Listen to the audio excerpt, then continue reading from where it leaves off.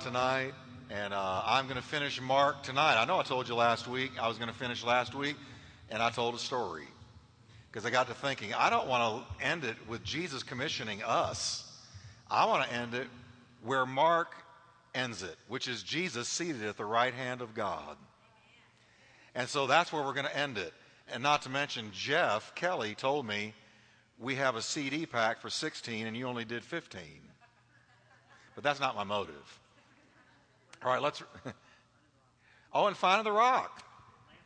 Last class. God bless you, Finding the Rock. I'm sorry, George. I don't forget about you. I just forget. God bless Finding the Rock. And there they go. I thought they were looking at me kind of funny. And we're looking forward to that graduation this Saturday morning. That's going to be great. All right. Mark 16. So then the Lord Jesus, after he had spoken to them, was taken up into heaven, and he sat down at the right hand of God. And they went out and preached everywhere, while the Lord kept working with them and confirming the message by the attesting signs and miracles that closely accompanied it. Amen. So be it. Thank you for your word, Lord. Bless us and open our understanding in Jesus' name. Amen. Turn to your neighbor and tell him it's going to be good tonight. Amen. Now, I have so enjoyed, what I can't believe, y'all, is that we have been on the book of Mark for 4 months. I can't believe that. But it's true. We have spent 16 weeks on it, and there's 16 chapters. That's pretty good. I did a chapter a week. For me, that is a miracle, as you well know. But now, Mark is only one of 4 Gospels, the only one of the 4 Gospels that tells us that Jesus sat down at the right hand of God. And I found that very intriguing. He leaves Jesus Christ ascending and being seated at the right hand of God. Now, Luke tells us he ascended, but only Mark tells us that he sat down at the right hand of the power or of God. And then I began to look into it, and there's something very, very crucial and very important to this whole concept of Jesus being seated at the right hand of God. And I found it a lot. Jesus told Pilate, for instance, after his betrayal and his arrest, and Pilate's got him in front of him, and Pilate basically says, answer for yourself, who are you? Are you the Son of God? And so on and so forth. And Jesus looked at him without flinching and said, hereafter, you're going to see the Son of Man sitting at the right hand of God and coming on the clouds of heaven. So there Jesus himself said, that's where I'm going. And Mark tells us that's where he went. When Stephen was being stoned to death, the Bible records in the book of Acts chapter 7 verse 55 that Stephen, being filled with the Holy Spirit, think of it, as the rocks were striking him in the head. He's bleeding, he's dying. But being filled with the Spirit, it says, he gazed into heaven and saw the glory of God. And what did he see? Jesus standing at the right hand of God. I like to think that he's usually sitting at the right hand of God, but when it was somebody being martyred, he stood up to greet him. Standing at the right hand of God. Paul tells us in Romans chapter 8, verse 34, that Jesus is risen from the dead and is even at the right hand of God. And what's he doing there? Making intercession for you and me. Jesus is praying for you right now.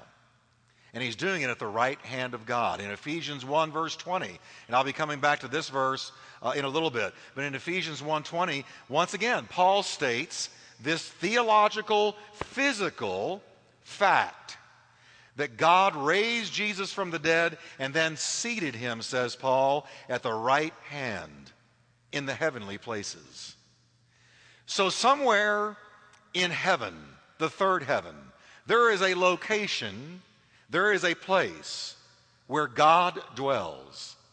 And it's geographical, it's physical, it's real, it's tangible, it's there. And right at his right hand is seated Jesus Christ.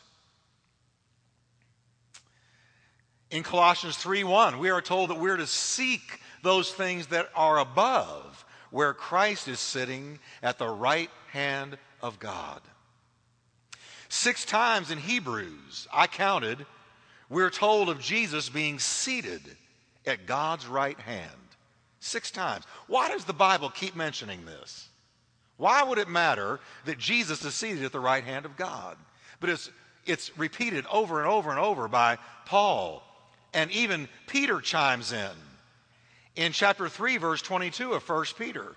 And he says, Jesus has gone into heaven and is at the right hand of God. Angels and authorities and powers having been made subject to him. Both Mark and Luke close out with Jesus having come from heaven via the womb of a virgin and then ascending back into heaven, having conquered death, hell, and the grave.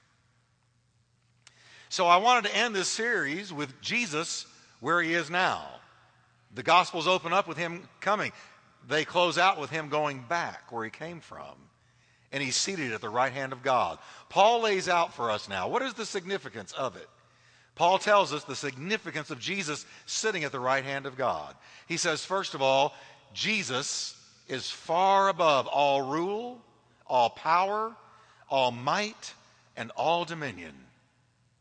Now I want you to catch that because that is really powerful. We tend to think, well, maybe the greatest force on earth is nuclear. Maybe the greatest force on earth is America's military weaponry. We are known as the mightiest nation on earth. So maybe the greatest force on earth is a 100 megaton atomic blast. It's not. The greatest force in the universe is the force you can't see. It's the forces you can't reach out and touch. The greatest forces in the universe are spiritual. Believe me. The Bible says that by the very word of Jesus Christ, the atomic structure is held together. By his word. If he spoke, all atomic structure, all matter, all molecular structure would dissipate, would fall apart, would come apart. It's held together, according to Colossians, by the word of Jesus. The greatest power is spiritual. That's the greatest power. And he names them rulers, power, might, and dominion. That is a list of spiritual powers, fallen and unfallen. It's talking about unfallen angels, cherubims, seraphims, the power of the Holy Spirit. And it's talking about demon powers, where Paul again gives us this list in the end of this letter, Ephesians. In Ephesians 1 that I just quoted from you, he gives us this list, but then in Ephesians 6 he does it again 5 chapters later. And he says we're not battling flesh and blood, but we're battling principalities and powers and rulers of the darkness of this world and spiritual wickedness that is in heavenly places. The warfare we're involved in is in heavenly spheres. It is in the spiritual dimension, the 4th dimension. It is not physical. And like the wind, you can't see a spiritual force, but you can see what it does. And so what we're being told here is that Jesus at the right hand of God, it says Jesus has been placed far above all rulers, principalities, powers, demonic forces, good forces, every name that is named in heaven and earth and under the earth. Jesus at the right hand of God has been given total supremacy over all of them. There is not a spiritual force or a physical force that comes near, even close, even remotely near Jesus Christ. Jesus, says Paul, is exalted far above. Far above. Now, I think we need to know this, because we need to know the one we worship is not a first century wimp walking around in sandals saying good things with long hair and a beard and blue eyes. But he has been made Lord of Lords, King of Kings, and is over everything. He is seated at the right hand of all ultimate power. The Greek word when it says far above, it's a word that means exceedingly, abundantly, greatly, and richly. And the best way that I could put it to you is superabundantly. Superabundantly. His name and his personage and his authority and his reach and his power is super abundantly above the greatest spirit of darkness that exists. Give me the devil himself. Jesus is super abundantly above him. The greatest archangel that has never fallen, Michael, Gabriel, Jesus is super abundantly above them. He is in his own stratosphere, high and lifted up, exalted above all. I tell you, that ought to get us excited. We worship the winner, not the loser. The conqueror, not the defeated one. He's the boss, not Bruce Springsteen. Jesus is the boss of the whole universe, and history is racing towards his return. And believe me, when he returns, everybody, there's not going to be any argument. There's not going to be any voting. There's not going to be any, well, you know what, I'm going to go do my own thing. You go ahead and take over the world. It says every knee is going to have to bow. Why? Because the ultimate authority will return. Every tongue will have to confess that Jesus Christ is Lord to the glory of God the Father, because he has made him higher than everything. And then the second thing we're told about Jesus being at the right hand of God, not only does it represent ultimate authority, ultimate power, super abundantly above all other power and all other authority, but it says that he's the head of the church. Now that blesses me. God has appointed him, Paul wrote, the universal and supreme head of the church, which is his body, the fullness of him who fills all in all. Now, I want you to notice his description. He says, Jesus is the head. We're the body. So you've got a head and you've got a body. Jesus is the head of the church. And the church, you, turn to your neighbor and tell him, that means you. The body of Christ, Jesus is the head, and you are the body. Now, will you agree with me that a head can't do a whole lot without a body? And a body can't do anything without a head. And isn't it silly for the church to think we can just go off on our own and leave the head back here? You can't. Because the minute you leave the head, you go into spasms and you are not in charge any longer of the body. The body functions best when the head is directing it. Amen? Are you in agreement with me? See, you nodded just then. You know why? Because your head told you to. You know, you get a little itch on your face, your head tells you, reach up and scratch it. You don't even think about it. Because the body is subject to the head. And the head directs the body. And this is the way, our relationship to him, according to Paul, is totally connected. Jesus said, I'm the vine, you're the branches. Same thing. What is in the vine flows into the branches. What is in the head flows down to the body. The head gives direction to the body.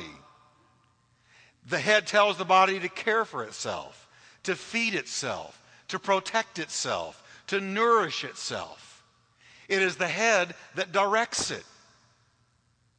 I'm able to stand up here and do this because my head lets me. My body is subject to my head, and so is yours. A head is totally non-functional without a body. A body cannot function without a head. Jesus is the head, and his people are the members. He is the vine, we're the branches. So we are so connected to him that you can't separate the two. Now, we don't always act like the head thinks, do we?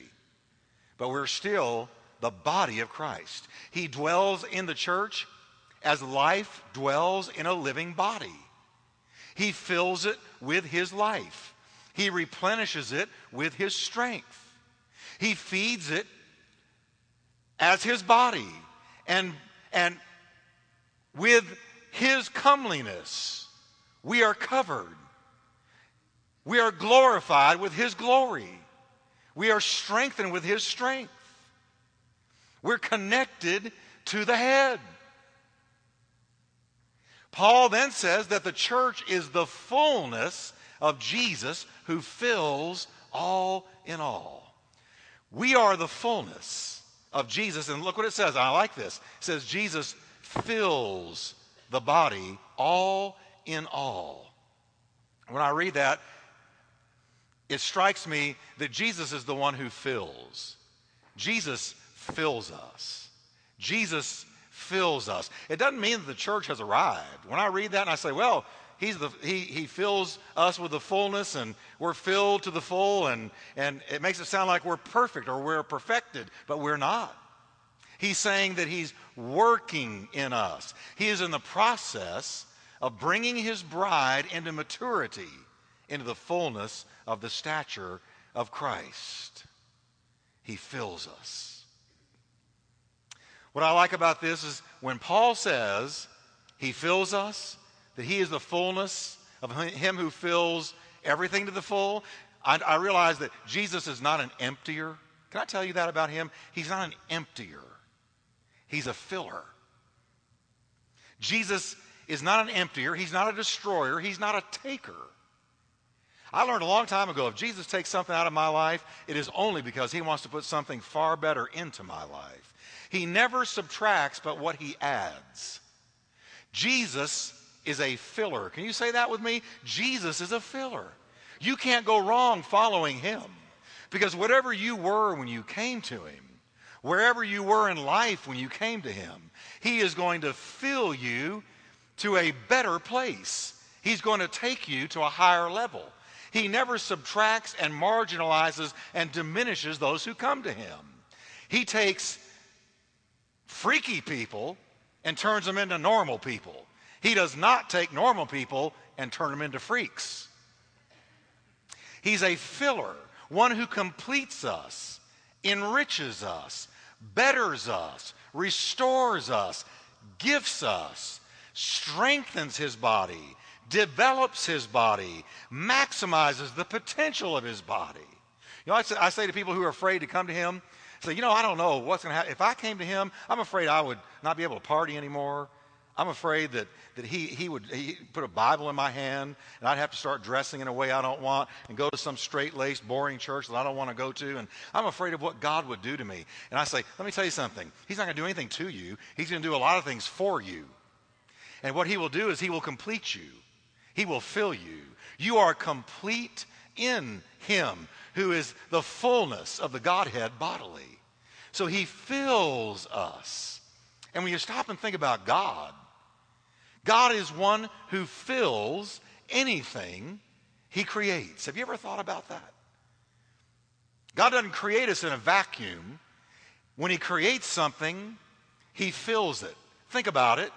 He filled the ocean with water, and then he filled the water with marine life. He created the sky and said, that's not good enough, and he filled it with birds. He created space and said, well, that looks kind of empty, and filled it with stars and galaxies and worlds that we haven't even found yet. He created the earth, and he filled it with countless species of living things. That's what our God does.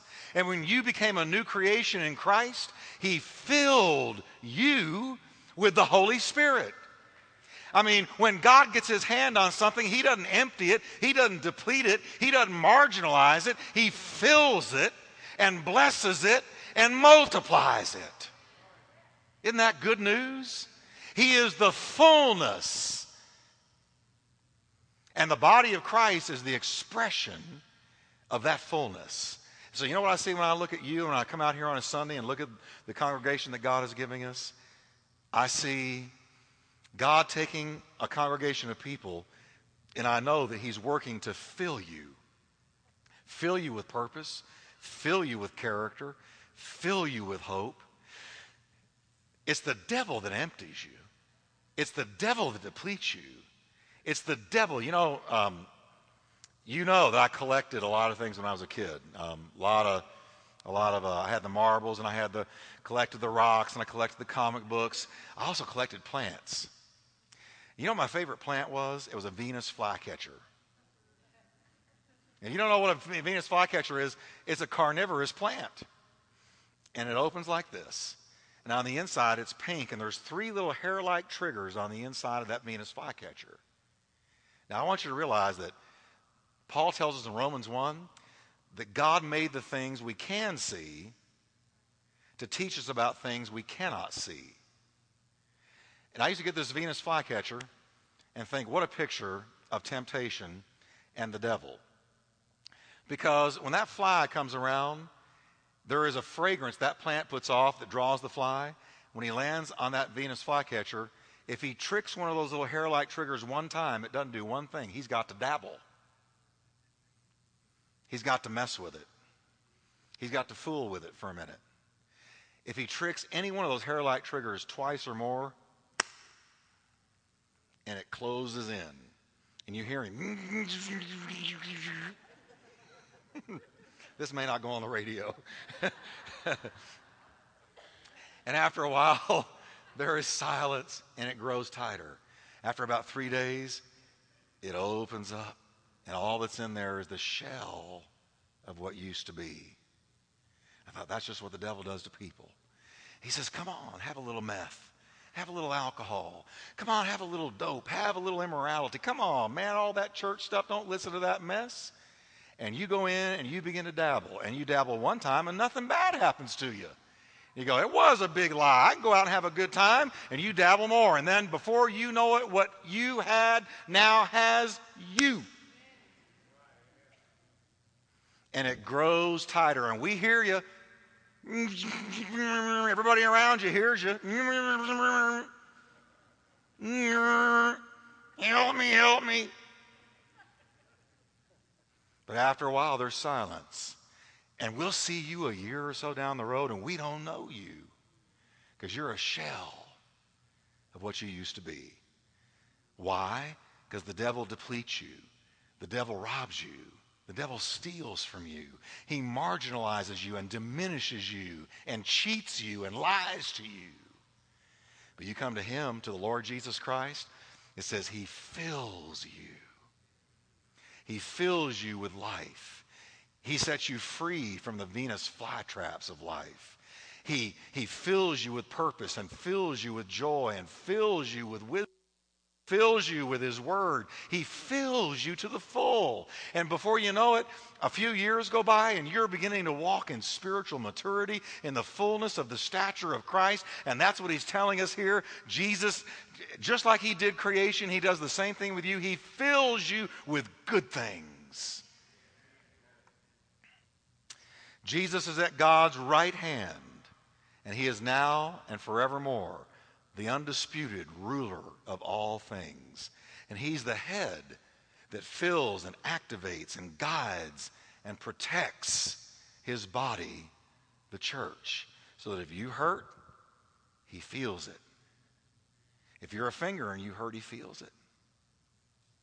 If you're a foot, he feels it. You're his body. He's very aware of you. Somebody said to me one time, well, I want to tell you why I don't believe in prayer. And I'll close with this. I don't believe in prayer because how in the world can God hear 1 billion prayers coming up to him at once from all over the world? I thought, that's a good point. And I thought about that for a while. And then I thought, if somebody came towards me with 1,000 needles and stuck me all at once with 1,000 needles, I'd feel every one of them. And I could tell you exactly where they stuck me. And I'm finite, and I'm limited. But I would feel every needle stick. even if there was 1,000 of them, right when they happen. And if I have the capacity to feel that much input from that many locations,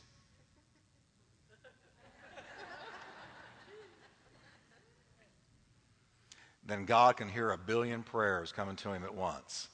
Can we stand together?